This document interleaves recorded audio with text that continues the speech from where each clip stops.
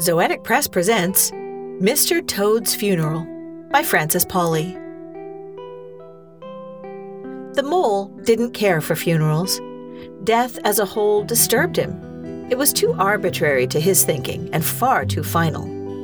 He stood on the manicured lawn listening to the whispers of the willows along the riverbank, staring up at the red brick edifice and denouncing funerals in general. Long months had passed since he'd visited Toad Hall, and he cursed those as well, as if the intervening days were each a dark mark on his character. To come too late in the end, to return not for a friendly visit, dinner, and a long evening's conversation by the fireplace, this seemed the worst of it. He'd come back to say goodbye. Voices tittered on the spring air, the sound of Toad's grandchildren playing on the grounds. While he lingered before the threshold, a trio of plump amphibian boys bounded around the corner of the main house. They wore no play clothes today, but had been stuffed instead into well-pressed jackets and ties that already came loose and dangly.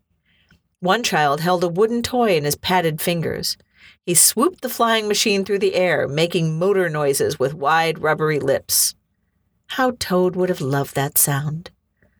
Mole sighed and, smiling for the children, approached the entrance where a finely suited rabbit held the door wide open. "Good afternoon, Mr. Mole." The rabbit tilted his head in greeting, his voice somber and as grim as his expression. "I suppose it is," Mole said. "Fine weather at least." "They're collecting coats in the hall, sir. The widow is in the parlor and—" He cleared his throat and shifted uncomfortably in place. "The viewing, sir, is in the study." Mole's throat turned dry as fall grasses. He jerked a nod and managed to choke out his thanks before stepping past the butler and moving on as quickly as his short legs could trundle. "The viewing." He repeated it under his breath. "I suppose that's the thing to be done." He shuffled into the grandiose hallway where, beneath a chandelier the size of Ratty's old boat, a group of field mice took his coat and hat. Voices murmured from the nearby rooms, and the mole followed them, not toward the study just yet, but in the general direction of the parlor. He drifted with the press of animals waiting to see Toad's widow, and he made himself as small and unnoticeable as possible. Somewhere in the throng he heard Badger's deep voice rumbling, and though he longed for days of sitting beside the larger animal and listening to his friends and enjoying their company, the mole made no move in that direction. In fact, he made no move at all of his own accord, instead letting the tide of animals direct him around the room and avoiding any communication at all aside from a nod or a sad smile as he passed each one. The result of which was his quite sudden arrival in the widow Toad's presence. She sat on a pile of velvet cushions, dressed in a gauzy black gown, and surrounded by rabbits and various small mice who patted her about the arms and offered a steady stream of sympathetic smiles. "Ah, Moley." The Toad woman's bulbous eyes blinked slowly, one slightly after the other. "Dear friend, come and sit with me." Her voice burbled like a marsh in the summer's heat. She patted a cushion to her right with knobby fingers, studded with both warts and diamonds. Mole fixed a solemn expression, a bent and doleful look that fully matched his heart. He eased to the widow's side and climbed as gracefully as possible beside her on the over-padded seat. His throat drew all the moisture from the air, clogging and forcing him to clear it sharply. "My deep condolences, Mrs. Toad. My heart is all but broken." "As is mine, dear Mole. Whatever shall we do without him?" Mole lay one paw over the Toad's hand, and they shared a quiet moment amidst the bustle of mourners. A line had formed for the widow's attention, but she leaned into Mole's side, and he had no desire to disturb her by moving. Instead, he let his eyes explore the parlor, taking in the new lamps that gave off just the right sort of warm yellow light, the framed diagram of a flying machine on the wall beside the bookshelf, and the haphazard pile of books on the end table. That was the thing he loved most about Toad Hall. For all its grandeur and formality, it had a lived-in aura, a sense of constant activity and the weight of many memories clinging to it like cobwebs. "I suppose he's on a new sort of adventure." The widow sighed and lifted her wide head from his shoulder. "He'd like that, I think. He was a wonderful husband, father, and grandfather, but I truly believe he missed the old days as much as he loved the new." "I've never seen Toad any happier than when he was here with his family," Mole said. "Not truly happy." "Thank you, dear Mole." She patted his hand and sighed again. "I only wish I'd been there at the last. The boys were with him, of course, but it just feels unsettling a bit." "Of course it does. Only natural." "You mustn't be a stranger, Mole. The children adore you." At this, his chest tightened. He remembered an invitation last fall and the excuse he'd fabricated to avoid attending. Ratty had been back, of course, and that had made the thought of Toad Hall unbearable. Now, with the estate populated by grief and all the neighbors of the riverbank, Mole wished he'd been a stronger animal. He wished he'd come to visit at least once more, river rat or not. Mrs. Otter and her daughter waited to pay their respects, and Mole smiled for them as he climbed down from the pillows. He pressed a brief kiss to the widow's hand and shuffled from her presence with his guilt chasing him. To have heard Toad's voice one last time. Yes, he understood exactly what she'd meant by unsettling. And now the time had come to be a braver Mole. He didn't wish to visit the study at all, and yet his mental record-keeping said he owed Toad his presence, that though he'd come late in the end, he had still come to see his friend and wish him well. And so he moved against the current washing toward Toad's widow, darting between elbows and stepping cautiously over tails as he went. The Mole found the hall again, and without giving himself the time to think it through and so back out of his convictions, he reached the study door and slipped inside. Rat was there, of course, another inevitable meeting. The casket lay to the side of the room, candles lighting it at head and foot. The lamps had been set low, and shadows flickered over the Persian carpet, making scowling faces of the designs there. Ratty stood halfway across, heading out or in. Mole couldn't say which, but when he spied his old friend, they both froze in midstream, living statues, another part of the elaborate decor. "Moley!" Rat's voice broke the silence first, thick and sweeping as his river love. "Ratty!" Something sticky filled the Mole's throat. He choked on it at once, then spat it out as a confession. "Old friend!" That fact, spoken aloud in the dim room, broke the spell that had settled like ice around them. The river rat stumbled across the distance, his arms spread wide. Mole met him a step in, a guarded step that allowed him to return the rat's hug, but not to fully enjoy it. "Dearest Mole," Ratty smiled when he pulled back, but there were shadows in his eyes. Shadows that floated like the sea, that drove as deep a chasm between them as the rat's leaving had. No matter that he'd returned at last, that he'd set his life and his heart firmly back beside his river. The Mole remembered the leaving, and that fear forged a distance between them. He might go again, it said. At any moment he might go. "How are you, Ratty?" He watched the rat's eyes and saw distant waves dancing. "Well, Moley. Very sad for our great loss, but well enough." It took the Mole the space of 3 breaths to remember which loss he referred to. Even with the casket just there, the other pain seemed sharper. It cut across the space between them and forced the Mole's feet to carry him one short step to the side. "Dreadful to think of," Ratty continued. "Toad Hall without our Toad in residence." "The poor widow." Moley shuffled his feet. "The poor children." "Grandchildren, too," Ratty said. "Toad's legacy."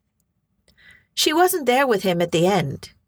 They both nodded, though Mole suspected they followed separate trains of thought, different paths, as was their lot in life, it seemed.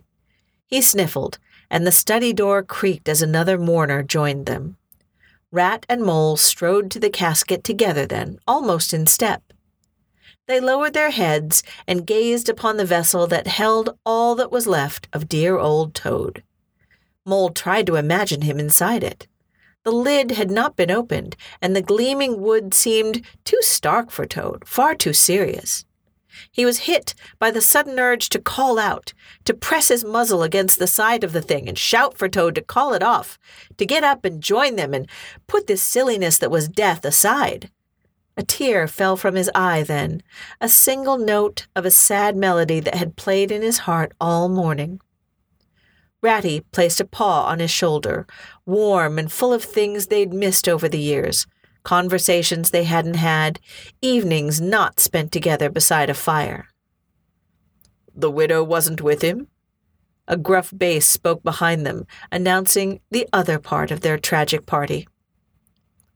"Afternoon, Badger," Ratty said. His paw fell from the mole's shoulder, and another spell faded.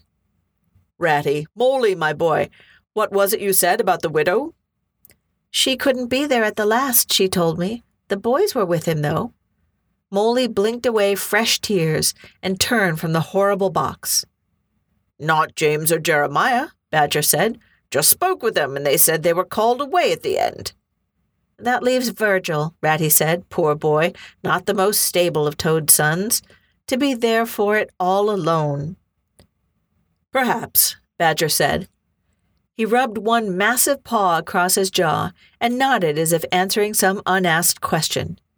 "If you'll excuse me, remain here, please. I'll be right." Badger moved fast for a large animal. He'd reached the door and vanished through it before finishing his thought. The study fell silent again. One of the candles sputtered. Mole stuffed his paws in his trouser pockets and drifted to the side of the room. He hummed under his breath, a little tune that reminded him of summer days on the river. Days that were as dead as poor Toad, but that Ratty's presence brought foremost to his thoughts. He kept his feet moving, as if standing still would open a door to conversations he'd been avoiding for too long to start now. His paws drifted over the bookshelves, and his nearly invisible ears picked up the rat's breathing, the soft way his pants whispered as he, too, walked to the edge of the room. "Never imagined Toad as much of a reader," Ratty said. "Nor I." The mole stopped at a narrow table set just along the wall. There a large volume had been lain, and tiny scraps of paper sprouted from between its pages like new leaves. "Someone's reading, though." He ran a claw over the embossed title. "The New World of Flight." "Virgil's hobby, I think." Rat sniffed and his steps pattered in Mole's direction. "And I saw one of the grand toads with a toy or two." "As did I." Mole shifted aside and let the rat step in beside him. Toad would have loved it, though, flying. "In the old days." Ratty's paw found his shoulder again. The weight of it felt solid, stable, not prone to wandering off at any moment. "Moley." "I wonder." Mole said it quickly and then forgot how he'd meant to finish the sentence. The study door opened before he had to invent something, however, and Badger rejoined them. He huffed as he went, groaning between steps these days, and heaved the study door closed behind him. He leaned up against it to catch his breath. "How's Badger, then?" Ratty asked. "Confounded," Badger replied. "Virgil was not, as it turns out, with Toad at the end. He was sent from the room by Toad's doctor." "Not Dr. Mann," Rat said. "He told me last week Toad wouldn't have him. Brought in his own fellow from beyond the wood." "Exactly," Badger said. "His own fellow." "Oh, dear." Rat's paw lifted. He rubbed his fingers over his face and shook his head in a way that told Mole he'd missed something important. "You don't think—" "I do." "After all these years," Ratty sighed and steepled his fingers under his chin. "That old devil." "Need to be certain." Badger stepped quickly, rocking from side to side a little more than he used to. He strode across the study and took position near the head of the coffin. "With your assistance, Ratty, Mole here can do the looking." "What's that?" Mole frowned and tried to sort it all out in his mind. "What am I looking for?" "The body, I should think," Rat said. He scrambled after Badger, moving to the opposite end of the coffin. They both placed paws at the edge of the lid. They both looked expectantly at him. Toad's body? Mole crept forward. The pleasant feeling that had tickled his stomach as soon as Ratty mentioned the old days twisted now into a familiar, off-kilter feeling. I'm not sure I want to see that. Don't worry, Ratty said. Just a quick peek, old friend. It was the old friend that moved his feet. Mole shuffled to the side of the casket, wishing he had something to hold on to, a pillow perhaps, or a walking stick like Badger carried. He pressed his paws together and stared at the shiny wood. Ready? Badger might have been asking Ratty, but Mole nodded gravely. He steeled himself as his friends grunted, heaved against the coffin lid, and raised it 6 inches. Mole squinted, peered in at the gleam of satin. A little more, please, he said. It's too dark. Oh, just open it already, Ratty huffed. The lid parted up, and Mole stared at the contents of Toad's casket. He stared, and his mind tried to sort it all out. A single bottle of whiskey lay where Toad's remains should have been. 3 cut crystal tumblers had been arranged around it, each etched with a single letter. Horrible, Mole said. He'd formulated an idea and was almost certain he understood correctly. Someone's stolen the body. His friends let the lid rest against the wall and joined him.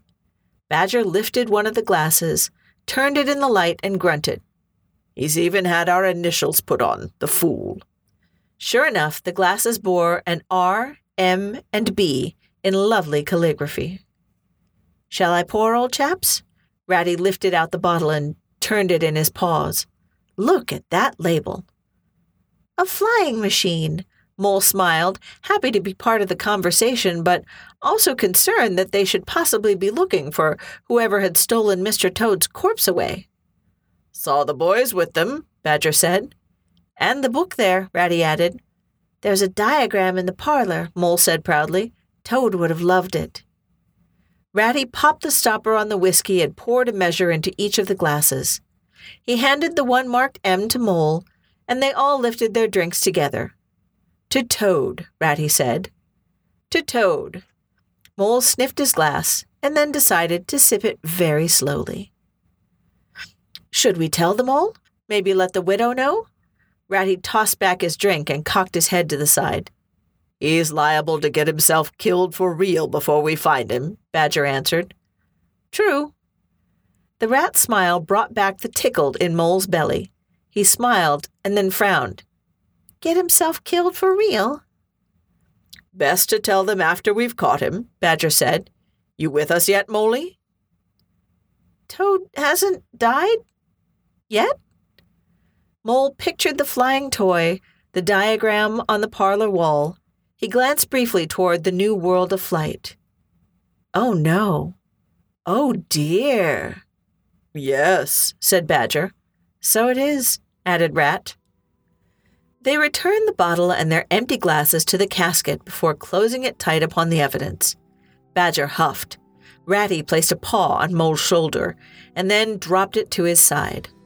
Mole sighed, fanning the warm feeling and letting it spread outward, shiny like the old days. Without imagining endings at all, he took the rat's paw in his. He smiled, sniffed, and caught the telltale wafting of adventure on the wind. Moley imagined old Toad out there somewhere in a flying machine above them all, laughing at the world and the willows and the mourners gathering in Toad Hall. He let loose the happiest of sighs and whispered, So, when shall we leave? This has been Mr. Toad's Funeral by Frances Pauly, read for you by Lisa Quintana. Our music was Arthur's Dream by Nutmeg. Get the full issue of Non-Binary Review with this piece and over a dozen others at zoeticpress.com. If you like what you hear, head over to Apple Podcasts and give us a review. It helps others find us. And we'd love to hear from you. Email us at podcasts@zoeticpress.com or check out our Facebook page. Alphanumeric is part of the Zoetic Monkeys podcast network. Go to ZoeticMonkeysPodcastNetwork.com to see all of our other great podcasts. And thank you for listening.